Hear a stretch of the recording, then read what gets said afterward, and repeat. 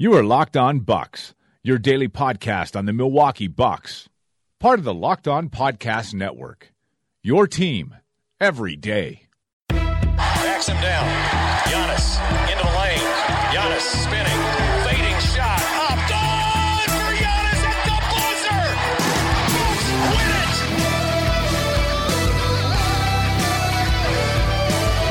We may be young, but we believe on the future. Bucks win it. We may be young, but we believe on the future.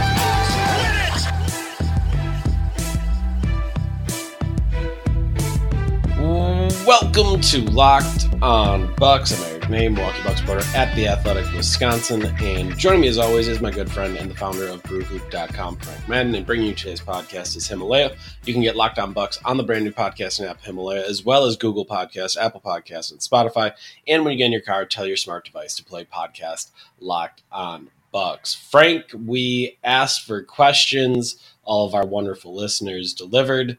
And I don't even think we're gonna preface this. We're just gonna hop right in.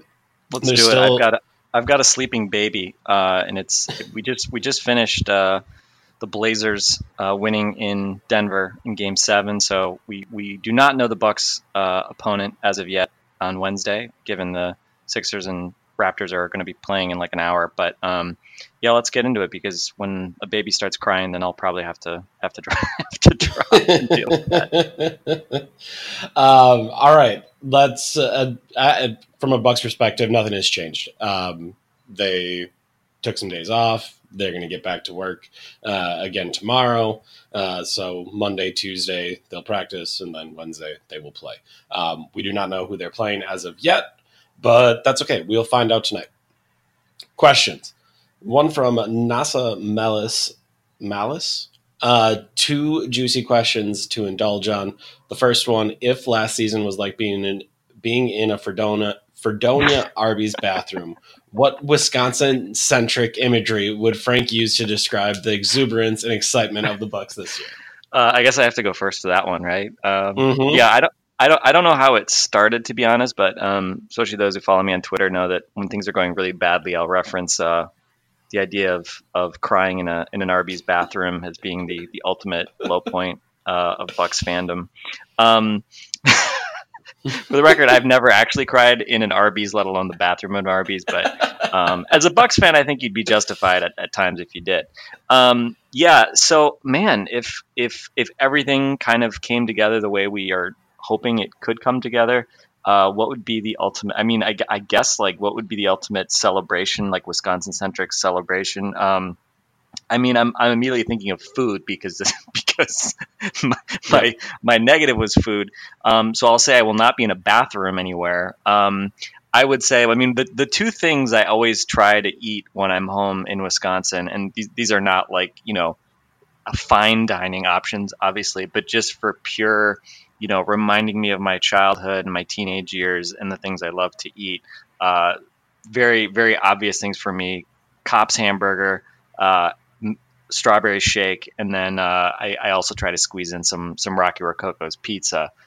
So yeah, I mean, if the Bucks win a championship, I'm just going all in. I'm just gonna have a day of just indulgence and just go to town, and I don't know, championship day parade.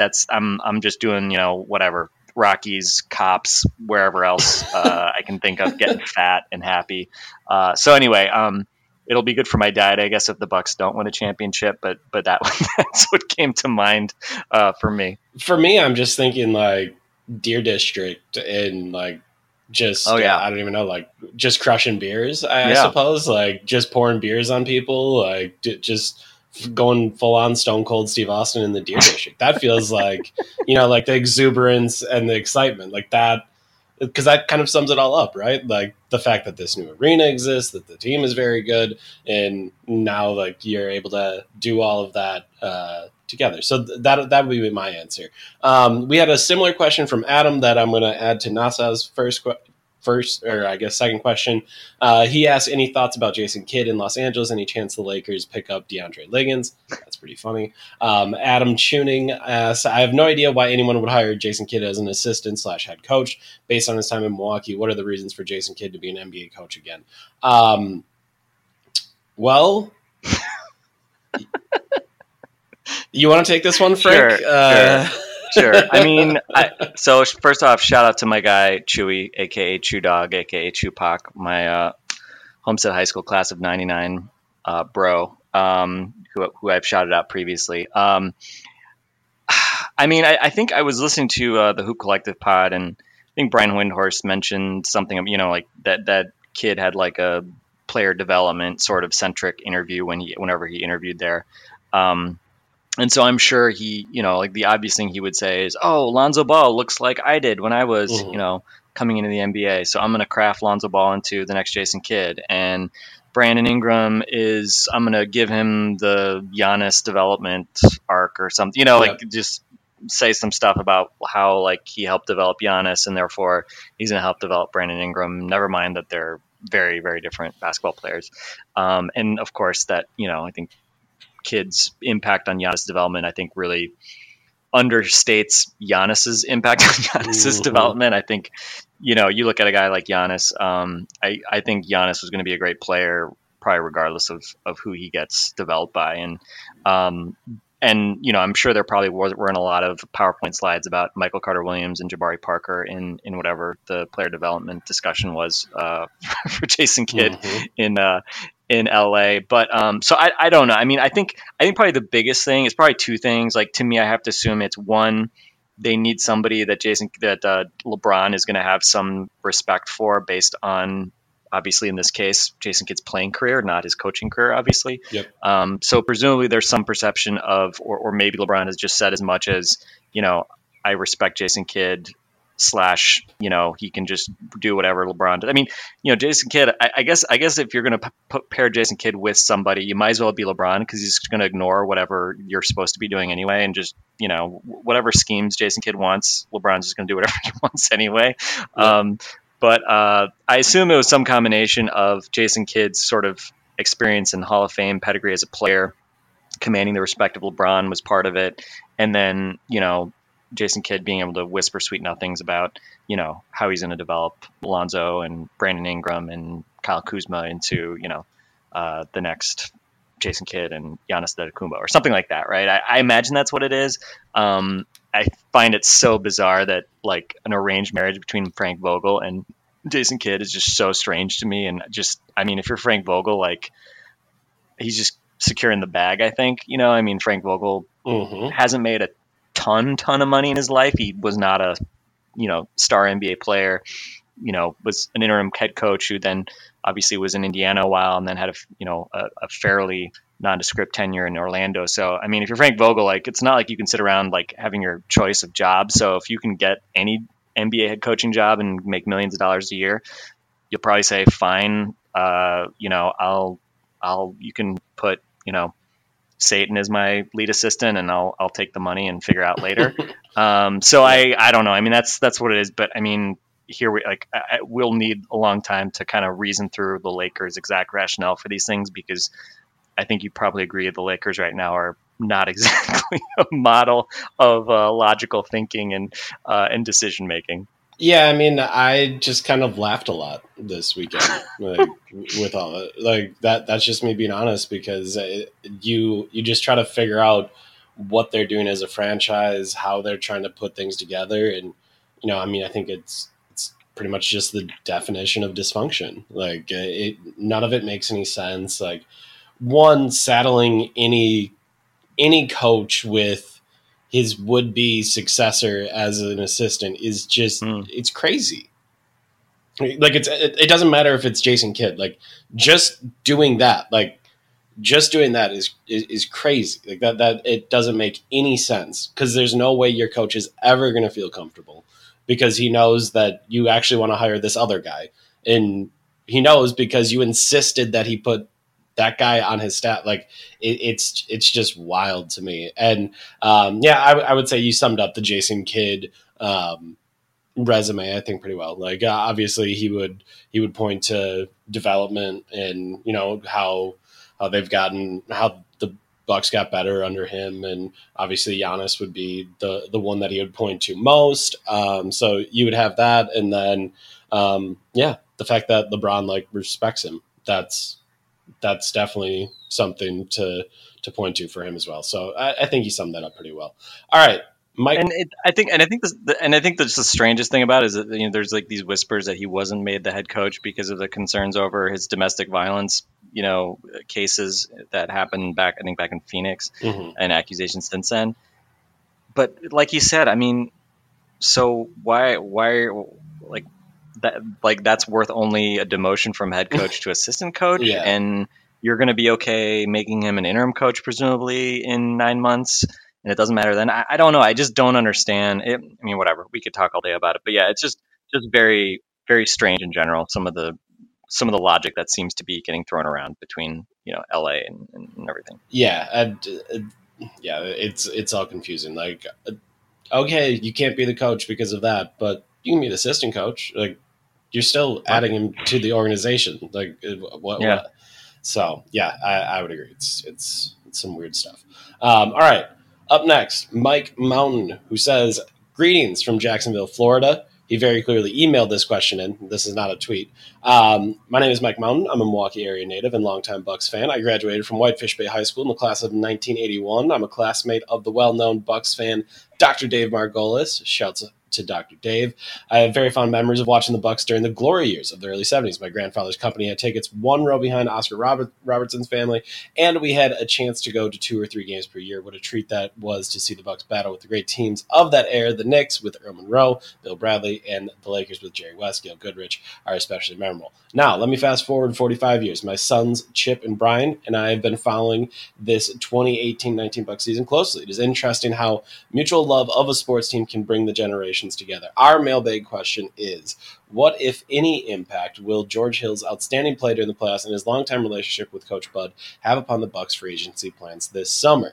In closing, I want to thank you both for your great work on Locked On Bucks. You have helped to inspire my son Brian, who graduates from high school next week, and I to start our own podcast, Bry the Sports Guy, an autistic young man and his dad talks sports, which we hope to release 3 times per week. Thanks again, and go Bucks. So, first off, as soon as they start releasing that podcast, y'all should go listen to it and support, your fellow listeners, I suppose. But, part of the Locked On Bucks family, the squad getting together. So shout out to you guys for that. And I guess to answer your question about George Hill and, what the Bucks will do in free agency, Frank, I guess can you take us first through the cap stuff with George Hill? So he's scheduled to make, I think it'd be $19 million next year. The Bucks can opt out of that and pay him just $1 million for it and get out of that deal completely. But how does it work after that? Well, then he's just a free agent, basically. I mean, the Bucks can re-sign him at that point, but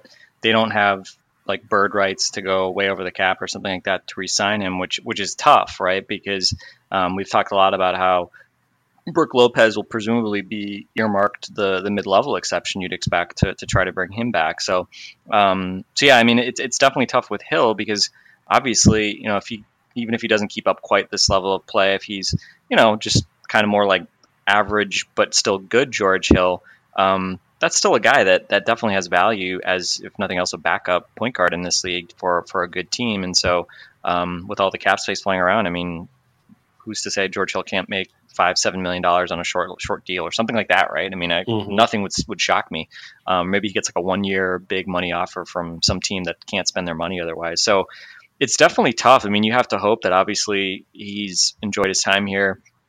It's kind of funny. I always forget some of the connections Bud has with other, former Spurs, but it's a good point that they obviously knew each other from when Bud was an assistant in San Antonio. So it's not like he's kind of, just had no idea about any of these guys beforehand. So I don't know. I mean, you kind of cross your fingers. Certainly Hill has been, his role has been made all the more important by Brogdon being injured. But it's definitely a tough spot because, again, if like Brogdon got some crazy offer sheet and you decided you didn't want to bring back Brogdon, it's not like you can then go use that money on George Hill instead. And because Hill's, I believe his option or his basically his guarantee date is right before free agency starts, you can't just like wait until mid-July and then decide to buy him out then, which obviously would give you a lot more flexibility. Because really, like, the Brook Lopez situation is like the big variable there, just because you don't have bird rights on Brook. So it's a tough spot. And again, I think this is one of those reasons why you really want to take advantage of the opportunity you have this year. You don't know if you're going to have a guy like George Hill coming off the bench again next year. You'd love it, obviously, if you could bring him back, but he's also getting older, in his early 30s. So it's tough. I mean, obviously you have to love what he's brought. It shouldn't be that surprising given what he's done in the past. And as we've discussed, he was previously sort of our dream starting point guard a couple years ago, given just the way he can play off the ball and score and defend, kind of both backcourt spots. So I would expect him to obviously have lots of opportunities to continue to make an impact here through the rest of the playoffs. But as far as, is he going to come back, sign for the minimum? That I don't know. I don't want to. I think it's tough to kind of expect that, because again, he's a guy I think who should have more lucrative offers, and he's certainly made a good amount of money. The last couple of years he's made $39 million or something like that the last 2 years combined, and had a pretty sizable deal before that as well. But again, when you have a chance to make 2, 3, 4 times as much money, it's tough to expect players to take a discount just so they can stay with a winning team. But again, hopefully maybe he does, but we'll see. I think I think we're probably at a point where the Bucks are going to try to move Tony Snell with their first round pick, right? Like, doesn't that feel kind of like what they're going to have to do? Because you just have so many free agents. Like, obviously we talked about Brook, but like, if you have like Brook and Nico and George, you're probably in a spot where, man, I think you're, as currently constructed, you're probably losing 2 of the 3. Like, there's probably a good chance that you're not going to be able to have enough money to sign Mirotić and Hill. Like, you're not going to be able to be competitive enough in the marketplace to do that. So, no matter how much they like it here, it might not matter, because they're going to have offers out there. And to me, it just feels like, like that's probably the way to go about it, right? Like, because you feel like with Tony Snell, like you have Pat Connaughton for another year. Sterling Brown kind of came into his own here at the end of the season. Like, I would guess you probably feel confident that you can move Snell and then just kind of keep it, maybe give yourself the possibility to keep one of those other guys. It's an interesting question, because I think if you're talking about moving a first round pick, you're doing it on or before draft night typically. It's rare to make the pick and then trade the pick after. They always have more value when the team trading for it can actually use it to pick whatever guy they want. So it would have to be a team that has basically decided they're not going to use their cap space to sign guys, or if they decide that they need a guy kind of just like Tony Snell and they think Tony Snell is just a fine fit, and they'll take that pick as part of the package. And yeah, that's the thing. It's tough because, especially without a second round pick this year, the 60th pick the Bucks would otherwise have is going to Sacramento as part of a previous deal. They would have had the 57th pick from Denver as part of that Roy Hibbert trade, which was top 55 protected. We did not think that pick was ever going to be a thing the Bucks would get, but both those went to New Orleans, and next year's are also. I don't think they have a second rounder next year either. So. Yeah, things are getting very lean in terms of, draft picks here. So in a lot of ways, you really want to make this one count, because this is going to be a guy who you could have on a very cheap deal for up to 4 years. And if you get a guy who eventually hits the rotation, that could be very, very valuable as kind of the rest of this team ages around Giannis. So it's tough because, again, do you do that in advance, well into a week before free agency starts, in anticipation of needing to get rid of that contract, or do you not do it? So I think you probably could do a trade kind of like around that. There are other options you might have, part of the challenge is another guy, cheap guy you might be able to use to get someone to take Tony Snell would be somebody like Sterling Brown, but then your kind of depth, or DiVincenzo, right? But then your depth is really getting tested because they play similar positions, right? So you're kind of really taking a chunk out of your wing rotation. So it's a really tough spot. I mean, I think Ersan is probably a guy that might be easier to move just because he effectively will be expiring next year. And obviously he's playing, right? I mean, that's the tough part with Tony just getting hurt and then falling out of the rotation is like he's not even being able to advertise his skills at this point. Mm-hmm. He's just fallen out of the rotation entirely. So definitely a tough spot for the Bucks to be in. And I mean, I think there are going to be ways that you can get rid of Snell. Probably you have to, again, attach an asset to it, which isn't appealing. The flip side is, with a guy like Ersan, again, if you're up really against the wall, like if you could also stretch him, and again, I hate to say that, but you could free up an additional $4.7 million in room by stretching him over 3 years. If worse came to worse, I kind of doubt that would happen. I imagine you might be able to get somebody to take him, and then maybe you take less money back or something like that. But anyway, the gift of Ersan's contract definitely not positive right now. But anyway, we will certainly get a lot more into that over let's say a month from now.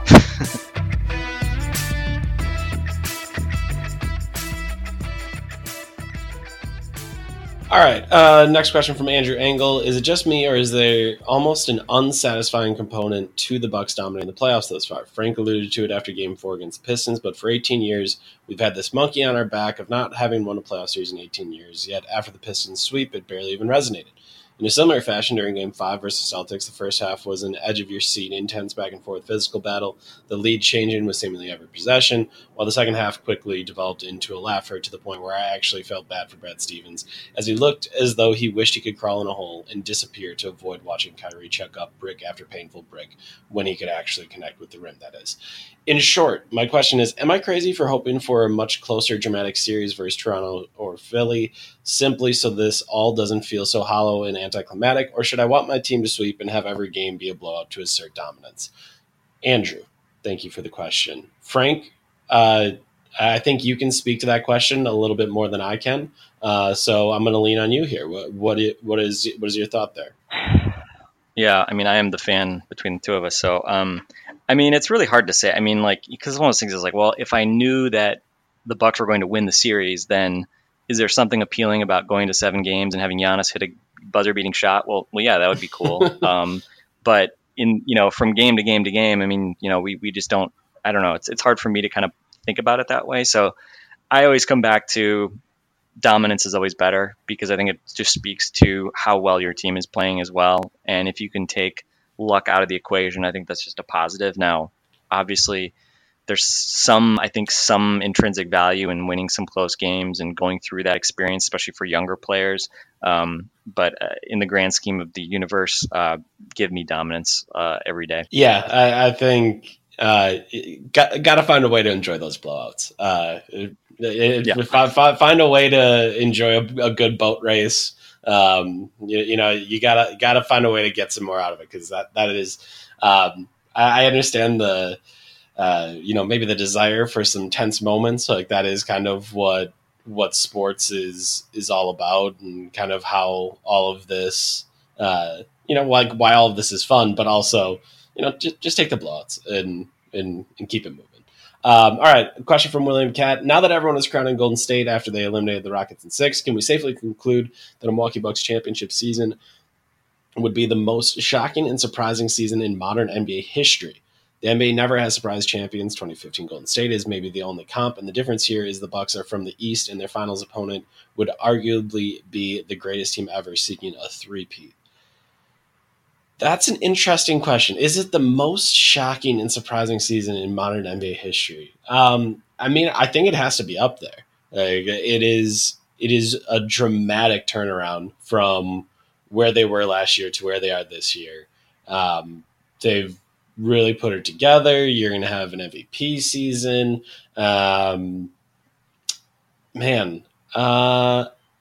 I would lean yes, but I also would need to take a closer look at modern NBA history and try to figure out where we'd be defining that from. but yeah, it would be a surprising championship, no doubt about it. I think the Fords are arguing because Rams didn't have anybody like close to that like super duper star top 5 to 7 type player that you just typically need to win a championship.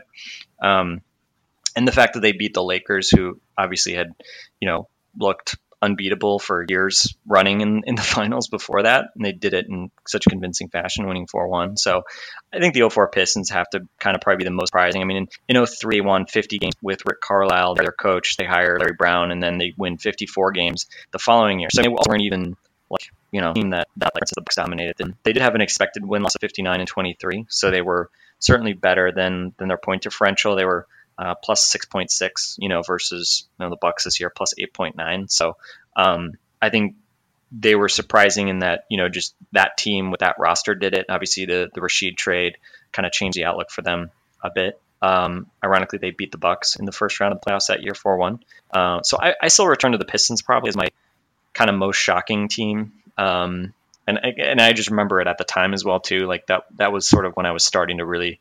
I mean, I followed basketball from the early 90s, but like as far as really feeling like I can remember kind of how people perceived stuff at the time, like I really kind of that one kind of jumps out at me. But I think Golden State is probably the better analog, just because it's funny now we think of them as this like massive juggernaut, but pre KD, I mean, they were much more of a kind of traditionally, like, I don't want to say traditional awesome, because I mean they have obviously these two all-time great shooters, and then Draymond, right? Those are the kind of the top 3 guys. And then they had more depth than they currently do around them.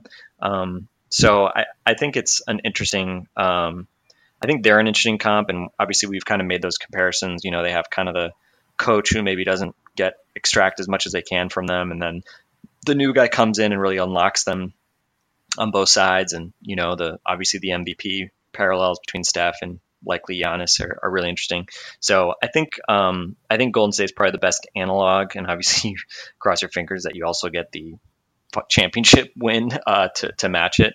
But I would say Detroit would remain kind of the most surprising to me, and at least in kind of like somewhat recent history. Yeah. Okay.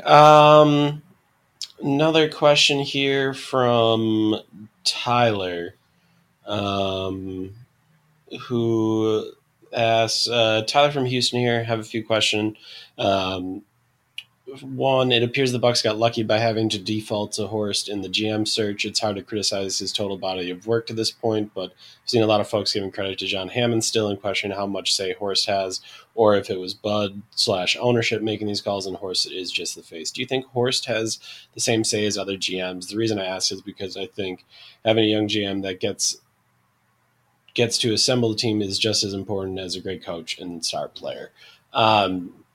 I think I'm thinking back to those conversations, that we had when the hiring went down, and, just how sloppy and bad the process was. It is kind of startling to think that, they've really put together a really good squad here. And, as far as whether or not Horst gets like credit or whatever, like, I mean, I guess when I look at like a trade like the Mirotić trade, like that is some savvy GMing, like being able to make that move, getting the picks to put together and like do all of that. And like that all seems like ownership isn't as smart as the Bucks owners are. Like they're not going to, be thinking about putting together all of these moves to eventually have something like that. Like that to me was a very like detailed general manager move.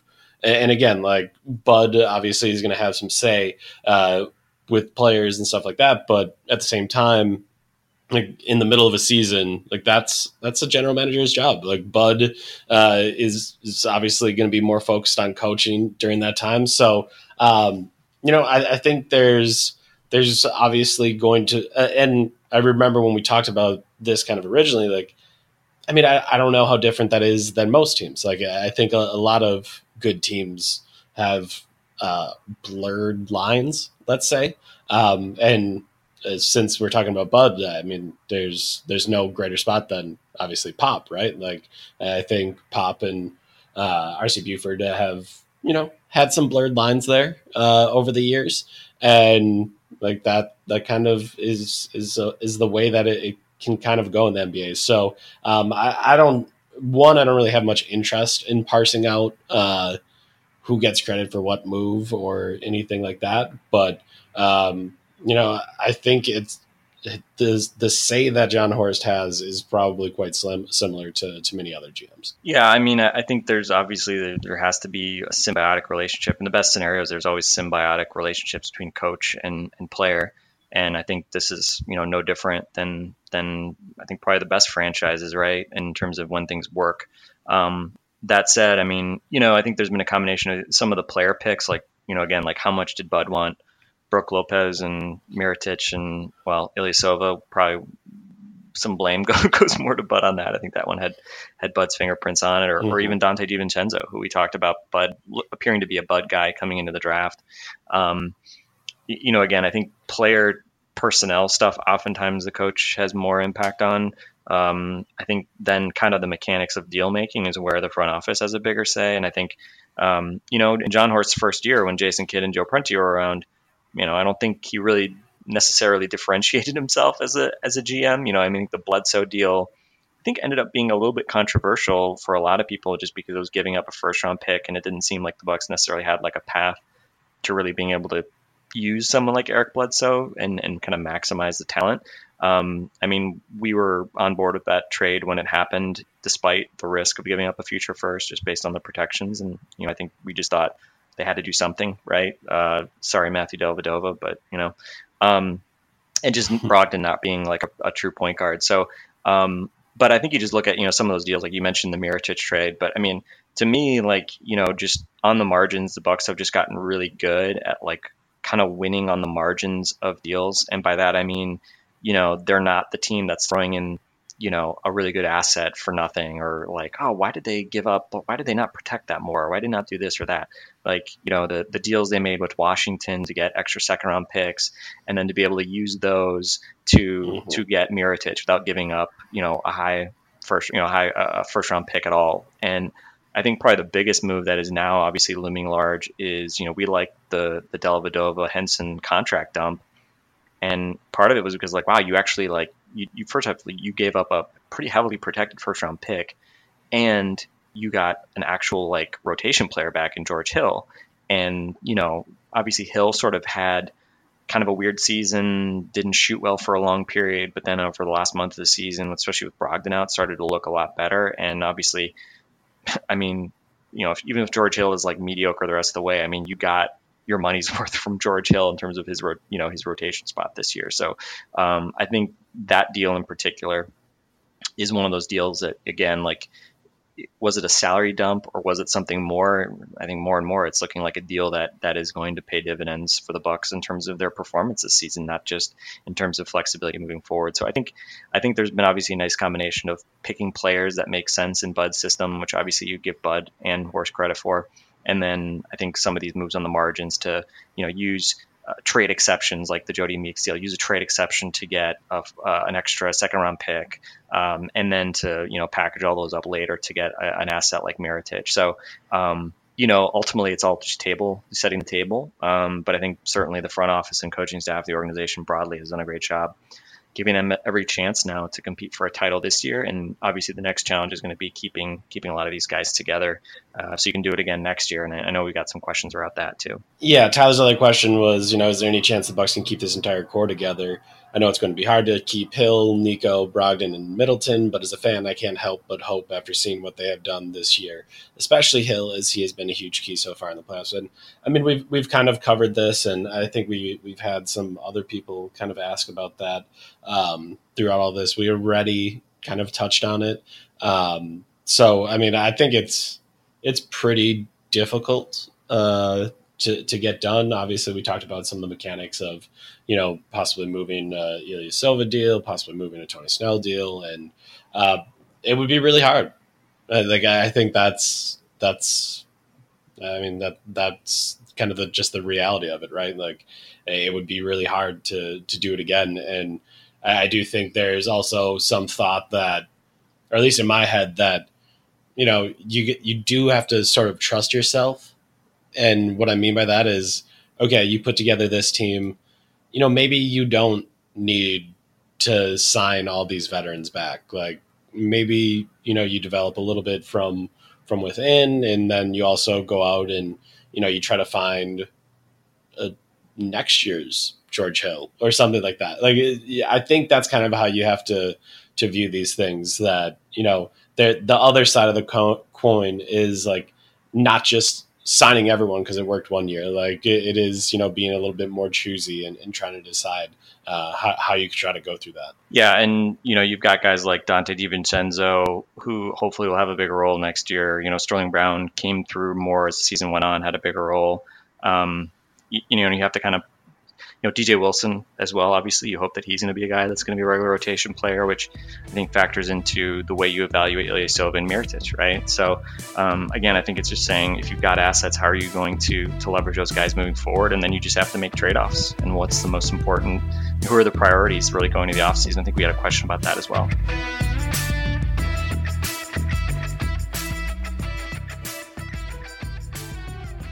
Yeah, we had a question from Mike Z, and he said, rank the importance of re-signing these guys, Brogdon, Mirotic, Hill, and Lopez.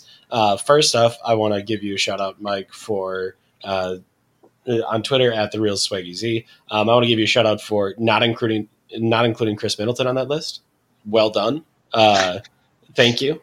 I appreciate you for that. But Brogdon, Mirotic, Hill, and Lopez, to me, I think Lopez is probably the most important out of all of those. I just think what he does for the team, and just the fact that, he hasn't been able to be played off the floor in the playoffs, played 82 games this season. And I think he is most central to everything that this team has done, like opening up the floor for Giannis, being able, the whole let it fly thing, like I think really makes a whole lot more sense when, it's him doing it out to 30 plus feet.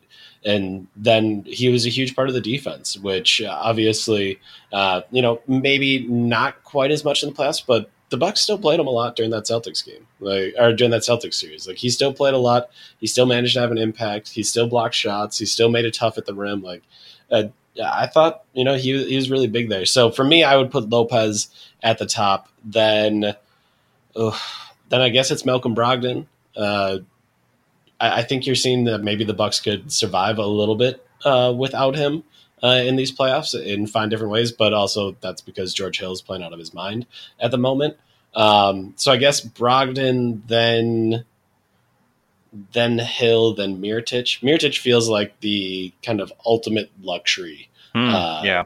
To be able to have like another guy like Brook Lopez, but obviously his skill set's a little bit more limited. He's not the defender that Lopez is. He brings obviously the 3-point shooting, but he doesn't do much off the bounce. He's not going to do really much else other than shoot threes.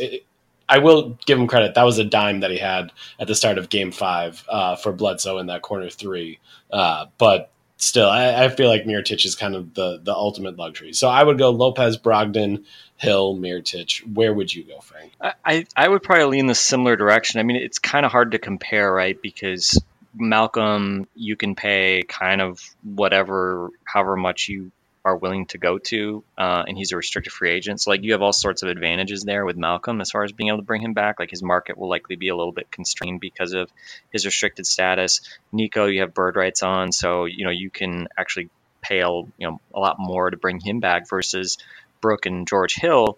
Yeah, obviously, well, technically George Hill's under contract next year, but you're in a weird spot there because even if you prioritize Brook Lopez, you likely can't pay him more than the mid-level anyway. So it's a little weird. But I would agree. I think the guy who, over especially a regular season, I think Brook Lopez has the biggest impact. I think his value in the playoffs, though, is also much more matchup dependent. Like I think against the Sixers, he's really, really valuable. Against the Celtics, obviously, even though he still played, I mean, he was not good. He did not really have a huge impact in that series.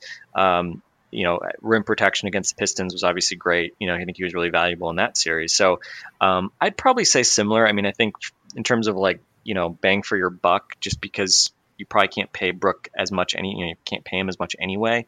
I think Brook probably gets the most bang for your buck, but like we said, I mean, it's a little bit apples and oranges to compare him to a guy like Brogdon or even Mirotic, just because you don't have bird rights with him. So I'd probably go in a similar order as you did. And again, I think a lot of it with like Nico is, again, if you don't bring him back, then you have a lot more flexibility to play DJ Wilson next year, even if Ersan is back. I think certainly with Hill, you hope obviously DiVincenzo, maybe can he develop into not like a lead ball handler, but can he be kind of like a second side creator? Can he play with Giannis and maybe be, I don't know. We'll see what Dante can do once he gets healthy and has a little bit more experience. But I'd say your ordering was probably pretty reasonable. And of course, the reason we don't talk about Chris Middleton, because we think he's the obvious first priority, and he will be the first priority for the Bucks in the summer. Whether you want him to get a max contract or not, that's just kind of the reality at this point. It definitely is. All right, I think here are a couple quick ones we should be able to knock out. Big Boy 0200 on Twitter asks, who's most likely to be on the team next year, Dante Snell or Sterling? Dante.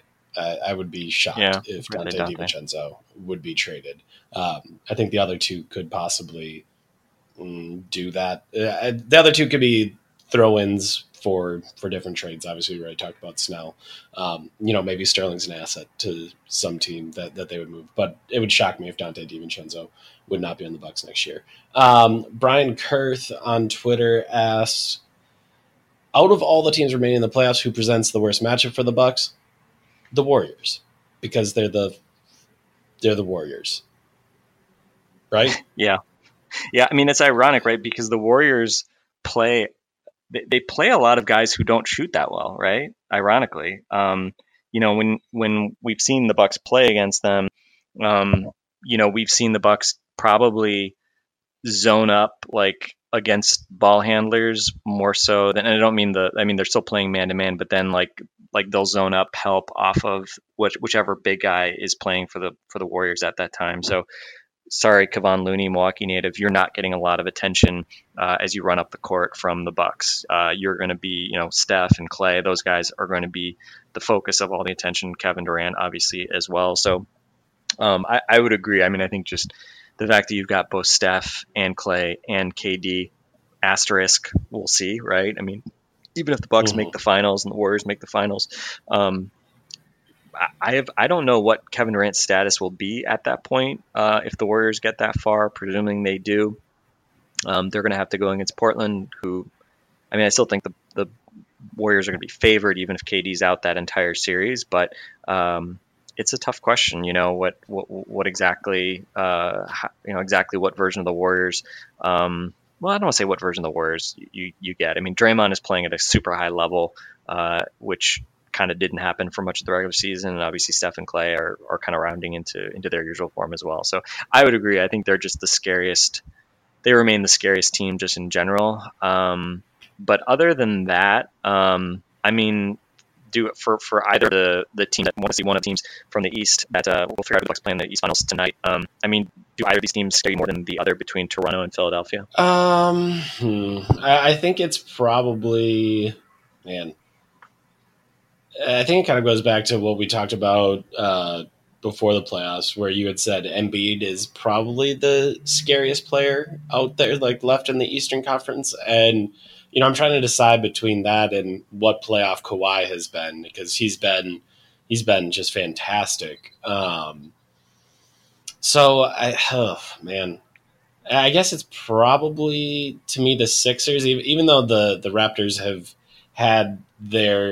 they've had it together just about more than anyone in the league outside of the Bucks this entire season. Like they know who they are and they've done it. Playoff Raptors have come back around a little bit this year, and it's kind of happened again for everyone not named Kawhi. So I think ultimately I would say I'd be a little bit more fearful of the Sixers. It's kind of funny. We talked about this the other day, and Kawhi. I said, as you mentioned, I said the Embiid factor kind of scared me more than any other individual player going into the playoffs. But I don't know. It's been a little tough. I mean, he's obviously had sort of this illness, and who knows what's going on with his knee as well. But he's kind of hasn't been consistently dominant. So obviously, he hasn't been consistently dominant, especially in this second round series. So I don't know. I mean, if he is feeling a lot better and gets over whatever this upper respiratory infection is, or being 20 pounds too heavy, or whatever the real issue is with him right now. I don't think he's going to lose 20 pounds by next series, but if it really is just an illness that's been the main issue, then certainly we've seen how he can give you fits, right? And even though the Bucks have a guy in Brook Lopez who I think can handle him reasonably well relative to the rest of the league, but he's not shutting Joel down. I mean, I don't think anybody is necessarily. So yeah, I don't know. I can go either way. I think Toronto scares me a little bit more, just because I think they just seem like more kind of like, I don't know, they just seem like they were more consistently functional during the season. And obviously a lot of that's just because they were a more stable team, even with Kawhi missing a lot of games due to kind of rest and all that other stuff. We haven't seen them with Gasol, which doesn't really scare me as much because I don't know. I mean, as good as he is defensively, I don't think Marc Gasol having to defend Brook Lopez helps the Raptors contain Giannis. I think the Raptors probably are better off having to go smaller against the Bucks and having more mobile guys. OG Anunoby's been out all playoffs due to appendicitis and having his appendix removed a few weeks ago. And again, not that any of these guys individually can stop Giannis, but if you have lineups that have multiple guys between OG and Siakam and Ibaka on the floor, maybe they can kind of crowd Giannis and do some of the things that maybe we saw the Celtics do at times. But I don't know, right? I mean, I think the irony with the Sixers is Embiid's probably the single best defender of Giannis trying to go at the rim that's left. But the fact that they will probably be okay with just putting Embiid on an island, and that makes it also really hard to cover Giannis in transition because his main defender is just not going to be able to get up and down the court with him. I feel like in a way it's a little weird because even as good as Joel is, we've seen it. It's hard for Philly to kind of contain Giannis consistently when you're expecting, your 300-pound center. He's listed at 250, which is hilarious. But when you're 7'2", 300-pound center is having to, sprint up and down the court to keep up with Giannis. I mean, that's really tough, especially given that he's had some physical issues. So I don't know. I still feel like Philly's probably maybe a little bit more preferable of a matchup, but I think they're going to have their hands full. I mean, going to be some nice symmetry, right? If you get the Raptors, you have a chance to get revenge on the team that beat you 2 years ago after beating the team that beat you a year ago in the last round. And if it's Philly, it didn't occur to me until a couple days ago that it would be a rematch of the 01 East Finals between Philly and the Bucks, which would be pretty funny. So anyway, I think both teams are talented, present their problems. Both teams, I think Bucks should be favored against, but this is why we just want Wednesday to get here sooner rather than later. All right. I guess some stuff. Dylan Piccolo asks at DP_hoops on Twitter, can Pascal Siakam guard Giannis? And if he can, does that change Giannis guarding Kawhi? And can Pascal Siakam guard Giannis? No. No one can guard Giannis. I would like to make that very clear. But the way that you just kind of laid that out, that's obviously another body that you can put on Giannis, and Siakam has been just fantastic this entire season. But I mean, I don't think the Raptors really have a great matchup against Giannis. I don't think there's one guy on that roster where you're like, oh yeah, that's a good matchup against Giannis. Kawhi's not big enough. Obviously, you're not going to do Danny Green. Marc Gasol is not quick enough to cover Giannis, so you can't go the center route. It has to be Pascal Siakam, and I don't think he's really been all that effective against Giannis this season. I don't think he'll shut him down or anything like that. And Giannis guarding Kawhi, that's just not a thing that they're going to do. Giannis his strength is not as a one-on-one defender. It never has been. And I think you could see it in the fourth quarter of the last game in Toronto. They just put him in pick and rolls, and him guarding the ball handler in a pick and roll is not a situation you want to be in. He just kept getting caught up on him, and Kawhi was getting jumpers and getting to the rack. That's just not something I just don't think it's a good idea. Yeah, Ibaka's has shown flashes at times. He's had some big blocks on Giannis in the last couple of years. but again, like are any of these guys people you can put on an island? Like it's just really tough. And I think the thing is too, I think the most important thing that Siakam does is, I certainly would expect Giannis to guard Siakam initially, and probably stray off him a lot and, dare him to hit corner threes. I think the one thing the Siakam does do though is, he can at least pressure Giannis in terms of, he'll drive, he'll at least try to go at Giannis a little bit. Could you get a couple fouls on Giannis? Certainly that's a possibility, right? We've seen Giannis have foul trouble in this playoffs a couple times. So at least that's something that they could do with Siakam, that I think Ibaka doesn't really do. He's not going to put it on the floor and attack you. He's going to want to shoot jumpers and just kind of be a pick and pop guy. Gasol kind of similar. So I don't know. It's kind of interesting. I doubt they would do this. I think one thing that could be interesting would be,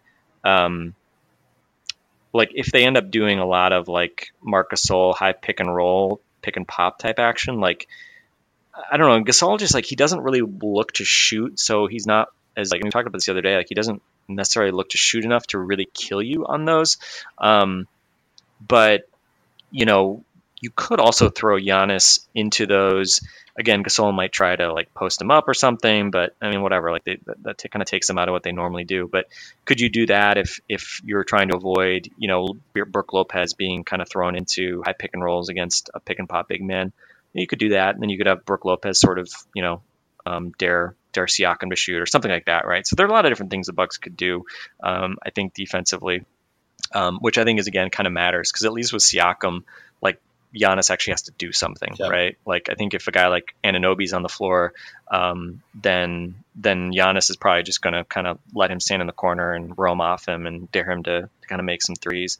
But I don't know. And let me throw this question in here, which I think kind of relates to what I was just alluding to. But Daniel Klinsman asked, would you rather see the Bucks switch or go back to the old pick and roll scheme that was used during the regular season? I guess maybe let's narrow it to Philly or Toronto. Do I think either of those teams force you to maybe play differently than kind of the typical zone drop scheme, or do you think we'll see the Bucks kind of switch a lot less against either of those teams?